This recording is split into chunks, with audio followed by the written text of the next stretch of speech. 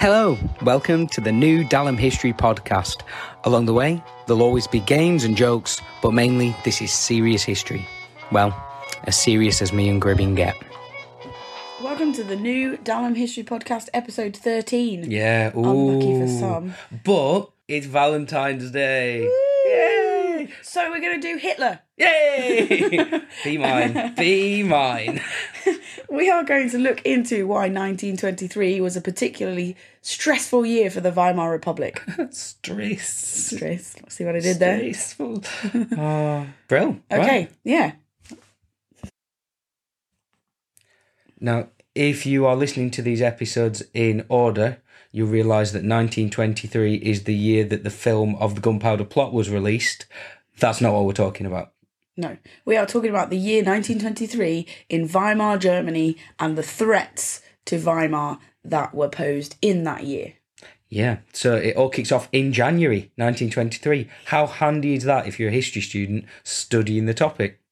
So in January 1923, Germany falls behind with their reparation payments that they have to pay after the Treaty of Versailles. It's to Belgium and France, isn't it? Yeah. In order to rebuild after the First World War. They can't pay them, so they fall behind on their payments, and then France aren't particularly pleased by this. No, because they need to pay back their war debts to America using the money that Germany's paying them to rebuild the country.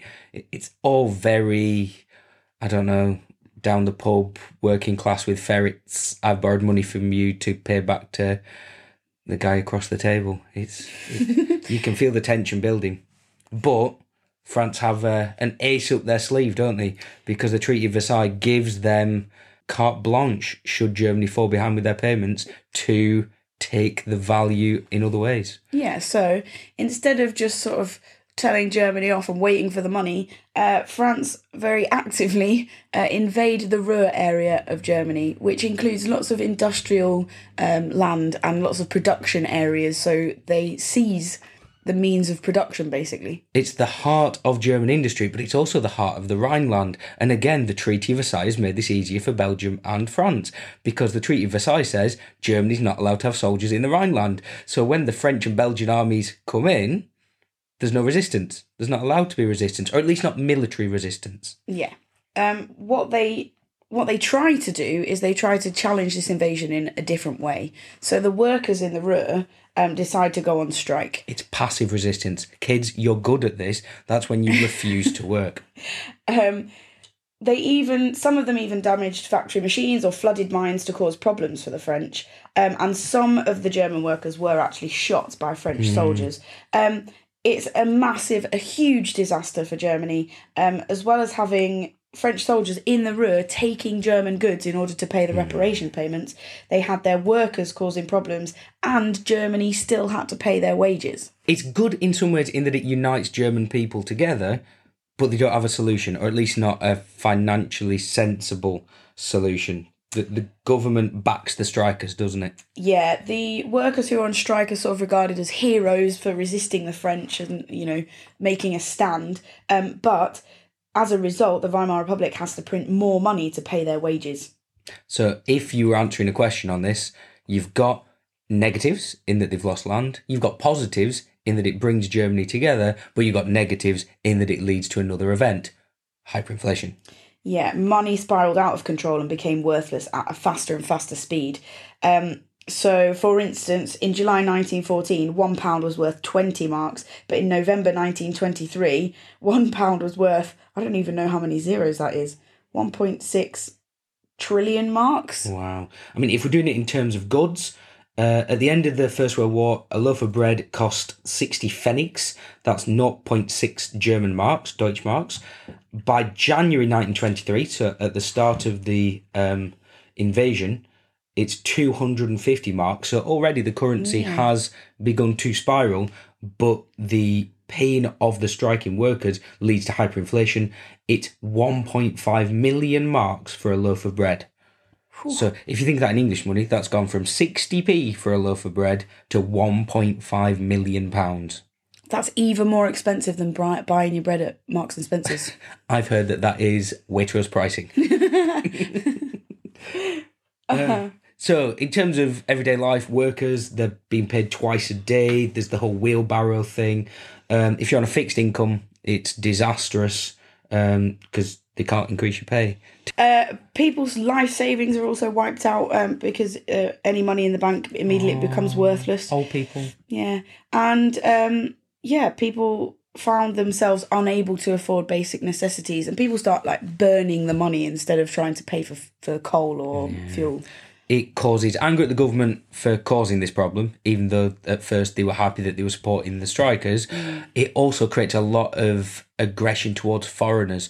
So foreigners, obviously, their currency maintains its value and they live like kings in Germany, which makes Germans feel doubly hard done by. Yeah, they're not the only people that did well out of hyperinflation. So you've got foreigners with foreign currency worth a fortune, but you've also got businessmen who had borrowed money from the banks. So debt is now worth less because money is worth less. There are also food shortages, so food became more expensive, which was good for farmers who made more money. So hyperinflation, terrible for the majority of the population, but a small few did make some good profits out of it. If you're a foreign farmer with lots of debt, Wow. What a year. But that's not the big event, and the big event is the one that everyone forgets. If you get a question on 1923, most of you remember hyperinflation, most of you can remember what caused hyperinflation, but you forget what happens in November when hyperinflation is hitting its peak before Stresemann fixes the currency and introduces the Rentenmark, and we've done Stresemann in a previous episode. You get somebody seizing what they think is their opportunity to make Germany great again. Yeah, and in these kinds of situations, so drastic economic downturn, people turn to extreme parties, which we see in 1929 after the Wall Street crash. That's when Hitler and the Nazis really see their big push. So, did you say 1929 or did you say 2016? I got confused.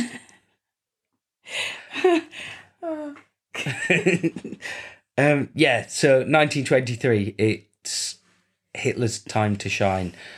He's looked at some of the previous attempted putsches or revolutions. In 1919, the communists had tried to take control with the Spartacist uprising. You'd had the Freikorps attempting to seize power. The Kapp putsch. Yeah, led by Wolfgang Kapp. Now it's Hitler's turn 3 years later to try and seize the state of Bavaria. So he chooses Bavaria because it's in the south of Germany, which is traditionally a bit more conservative, a bit more right-wing. He thinks he's got a good base of support there. So instead of trying to seize Berlin, like the other uprisings did, he goes a little bit safer and goes for Munich. It's like Mussolini. He models himself in the early years on the fascist party in Italy. Mussolini started in the rural nationalist areas and made his march to Rome. Hitler thinks, I'll do the same. Start in Bavaria, spread towards Berlin. Yeah, he thinks that he'll be successful because the SA and the Nazi Party had grown quite large, so he had quite a lot of support. He was also supported by a sort of very famous army commander, General Ludendorff, so he expected the army to support him as well. And he also uses the timing of this because of hyperinflation.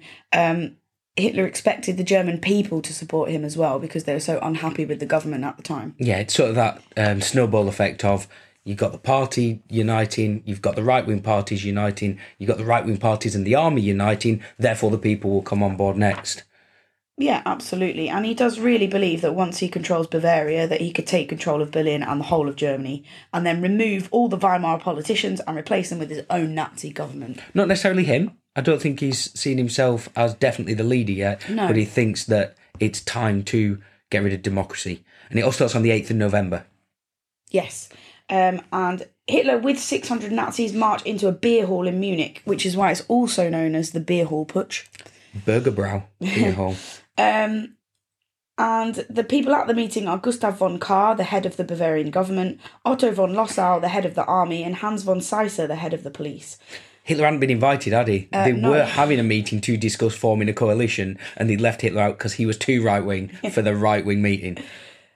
Which is proven by the next point. So Hitler enters the meeting and threatens them with a gun until they agree to support him. It's one way of getting people on side. Yeah. However, for some reason, the Nazis let these three men leave the building, and the next day, Lossow and Seisser changed their minds and decided to organise soldiers and police to stop Hitler. Yeah, the Nazi Party think once they've got this agreement, that's enough, that they won't go back on their word. They start making plans for the seizure of the city, when really they should have just kept everyone together to make sure that they're committed to the movement. Yeah, they decide to carry on with the putsch. They march through Munich on the 9th of November and take over the government. But police with guns blocked the roads. Shots were fired and 16 Nazis and 4 police were killed. It's quite awkward, isn't it? The German army has secretly supplied them with weapons, 2,000 rifles, but the rifles don't have firing pins. So they are marching through the streets, looking pretty menacing, but with no way of actually enforcing the putsch. Yeah. So the result of the putsch is that the Nazis sort of like run away. Hitler goes into hiding but is arrested 2 days later, and the Nazi Party are banned by the government. Yeah. Goering, he seriously wounds himself. This is when Goering starts to go a bit Henry VIII and bulks out. Chunk out. Yeah. he had been like this really slim Premier League style physique air pilot in the Luftwaffe, and then from this point on he just keeps eating like an athlete but not really exercising. Hitler hurts his shoulder, doesn't he? Claims that he's taken a bullet for the team. In reality, he's tripped running away. Yeah. But the Munich putsch is still important, even though on the surface it looks like a massive failure for the Nazis. I mean, the leader in Hitler is arrested. The party itself is banned in Germany. I mean, it couldn't really get much worse. However, Hitler's put on trial for treason in February 1924. He's found guilty and sent to prison for 5 years, which is an extremely lenient sentence anyway when you think it's crime treason. and punishment, kids. Treason is punishable by death. That was still the case in Weimar Germany. If it was a serious threat to the nation, he could have been executed. Yeah, this was the lowest sentence that they could have given him, and shows really that the judges agreed with some of Hitler's ideas about the Weimar Republic. The others are let off as well, pretty much, aren't they? Yeah. People like Ludendorff just walk away from this scot-free. He's out in 9 months. Yeah, he only serves 9 months of his sentence. And he's put up in the nicest prison cell, given access to a writer to help him with putting together Mein Kampf. He gets as many visitors as he wanted. He basically lives in relative luxury. But this changes the Nazi Party's approach, and I'm sure that's an episode for another time. But in terms of 1923, this is what brings Germany back together again. I think there is this feeling of, right, we need to find a solution to the problem. Stresemann is listened to in the fact that they should make the payment and end the passive resistance, and suddenly everything calms down again. Yeah, and this is the sort of beginning of the Nazi wilderness years, where when Stresemann's in power between 1924 and 1929, they're pretty much non-existent, a non-threat, just sort of like hanging around in the background waiting for another opportunity. Yeah. So 1923, there's plenty to talk about, and the great thing is, if you remember those events, you know the year that they happened in. In your answers, you need to use names and dates. 23 is a good one. Yeah, just remember that the invasion of the Ruhr comes first, then hyperinflation, not hyperinflation, and then they can't pay their reparations. It's the failure to pay reparations that starts the whole thing off. And let's not even open the can of worms about the fact that the Great Depression is not the same as hyperinflation. In fact, if anything, it's the opposite, because the currency deflates during the Great Depression. Hyperinflation in 1923, before the Nazis are in power, before the Wall Street crash, 10 years before the Nazis come to power. Easy to remember.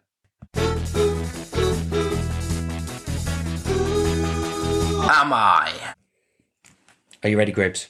I'm ready. Who am I? Okay. A sequence of facts. Can you work out who I am? So, this person was born on the 9th of April, 1865, near Posen in Prussia, which is now in Poland.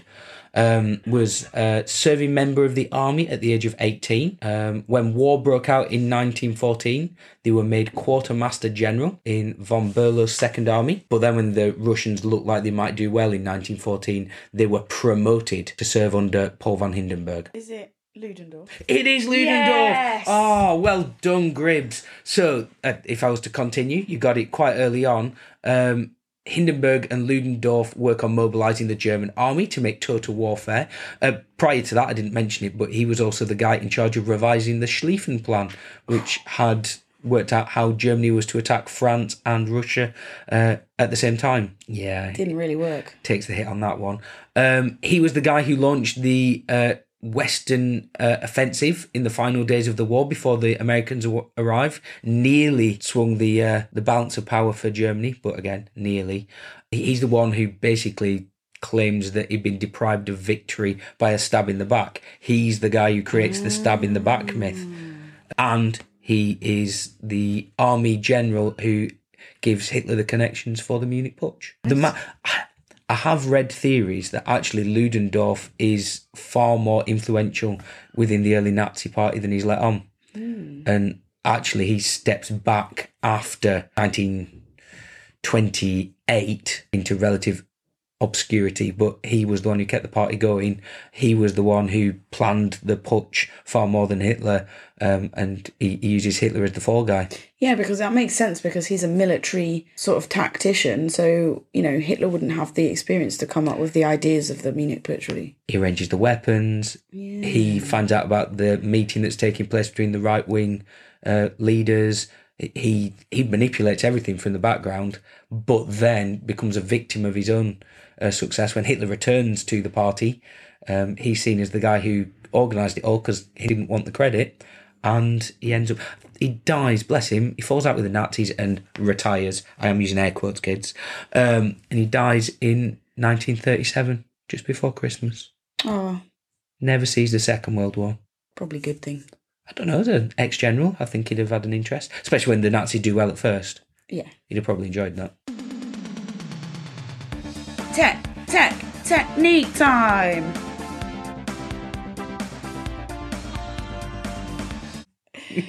We're going to do some technique on the hardest question on all 4 papers. Well, 3 papers, 4 topics. I'd argue it's the hardest question at A level as well. Yeah, it's really paper neat. 1's tricky one in section C. The interpretations question is the pinnacle of historical skill.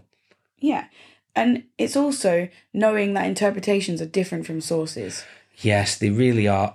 You can call them extracts if you want, but at the end of the day, an interpretation is a historian's view of people or events. And what you need to do is you have to explain why they don't always agree. Yeah, so This question has 3 sections. The first section says, what is the difference between interpretation 1 and 2? So there you have to identify the main arguments in each interpretation and say what they are saying differently. So if one says, 1923 was a terrible year because of the Treaty of Versailles and its consequences, and one says the 1923 was a terrible year because the Nazis tried to attack the government, there you've got 2 separate arguments about why 1923 was a different year. Exactly. And it's just stating the flipping obvious. Yeah, it may be that you've got one that's saying, 1923 was great because farm food prices went up. 1923 was terrible because pensioners' money was wiped out. State what the big difference is, but also provide a quote from each interpretation. Quotes. It's worth 4 marks. Point out the difference, quote from each one, you've got 4 marks. Bob's your uncle. And then there's the other half of this kind of mini question. It comes in 4 parts, question 3, but these 2 centre ones, B and C, are so closely linked, it's unbelievable. Yeah, the next one says, why are they different? So why might historians have different interpretations of things? Well, the most obvious one is that they've looked at different information. Okay, so in order to come to their interpretation, their opinion, they will have looked at sources. So if they've got different opinions, therefore they've looked at different sources. And it tends to be, up until now, whenever the GCSEs have come out, the sources from part A are on the same topic as B and C, and you can see that one of the sources is similar to an interpretation and the other one matches the other interpretation. So you can say the historians have looked at different sources. For example, interpretation 2 has looked at a source like source B, whereas interpretation 1 has looked at a source like source C. Yeah, exactly. So it's that straightforward. And we're not saying that you use a stock answer, but it should work. If it doesn't work, say that they have a different focus. Interpretation 1 is focused on political events, whereas interpretation 2 is focused on economic events. Interpretation 1 is focused on the effects on people, whereas interpretation 2 is focusing on the effect on the government. Say why they're different. It's why. Why? The question says why. The last part of this question is, how far do you agree with interpretation 1 or 2, whichever one they give you, for an inquiry into, and then they'll give you an inquiry. So I wish you could see the gestures that we're both doing there to express the bit we're not saying, because we don't know what that bit will be. Yeah, so in order to answer this question, you need to establish what the main argument of the interpretation is first. Which you've done in part B. Yeah. So you start your answer with, the main argument of interpretation 1 is, lay it out, okay? Then in your main body of your sort of essay question, you need to argue for and against that opinion in the interpretation. So you need to say, well, yes, I agree with interpretation 1 because it says this, and from my own knowledge, I know that this. And then, however, I can see the argument of interpretation 2 because you have to use both interpretations. So then you say how the other interpretation has a strong argument as well, back it up with some own knowledge before reaching a judgment. I would go for another paragraph to sort of swing it, bulk up your judgment. So whichever one you agree with more, write another paragraph that sort of picks out maybe a little bit more, a different point from the interpretation, a bit more own knowledge, and then you have to come to an overall conclusion, judgment. How far do you agree? So the same as your statement questions that you get on paper 1 and paper 2, you have to say, I partially agree, somewhat agree, completely agree. You know, get an adverb in there. Yeah, I agree with the statement in relation to, and then pick a group in society, or that statement certainly applies in this year, but not to the period as a whole. For some of you, there's also that whole thing about convey, which of the interpretations conveys its argument more strongly. So talk about which one provides more evidence, or discuss which one uses emotive language, whereas which one's more clinical, or which one's a more academic interpretation, maybe you know that you can base your information on. Yeah, but just which interpretation, as a historian, you find most appealing. Which one's the better one? Yeah.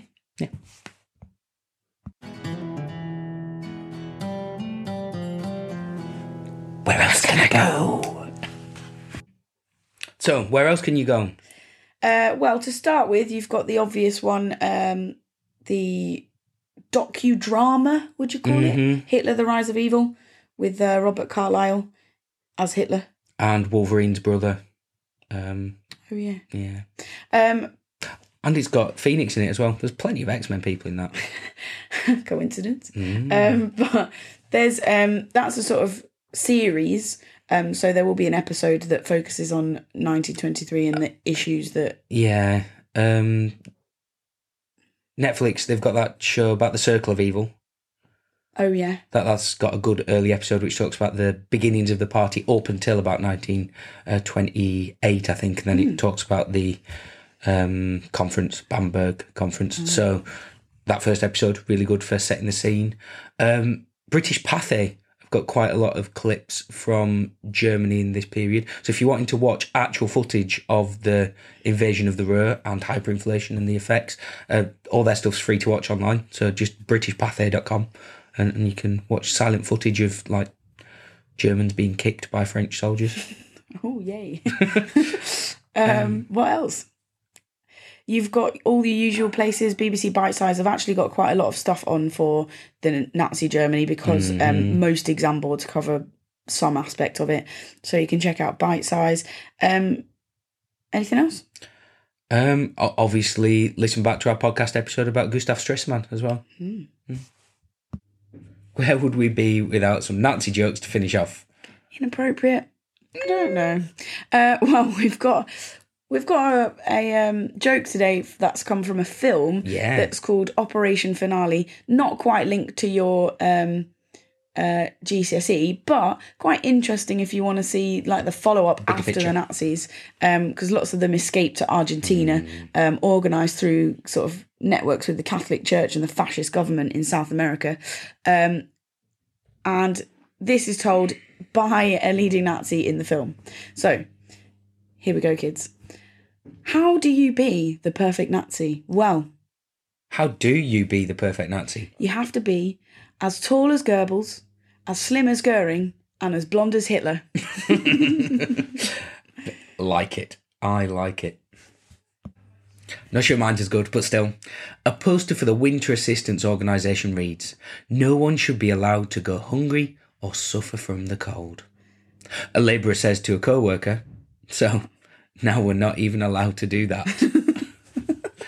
Oh, well, we hope that you have a wonderful Valentine's and you find somebody to love you as much as Hitler loved Putches. Yeah. Oh, it's goodbye from her. Goodbye from him. Bye.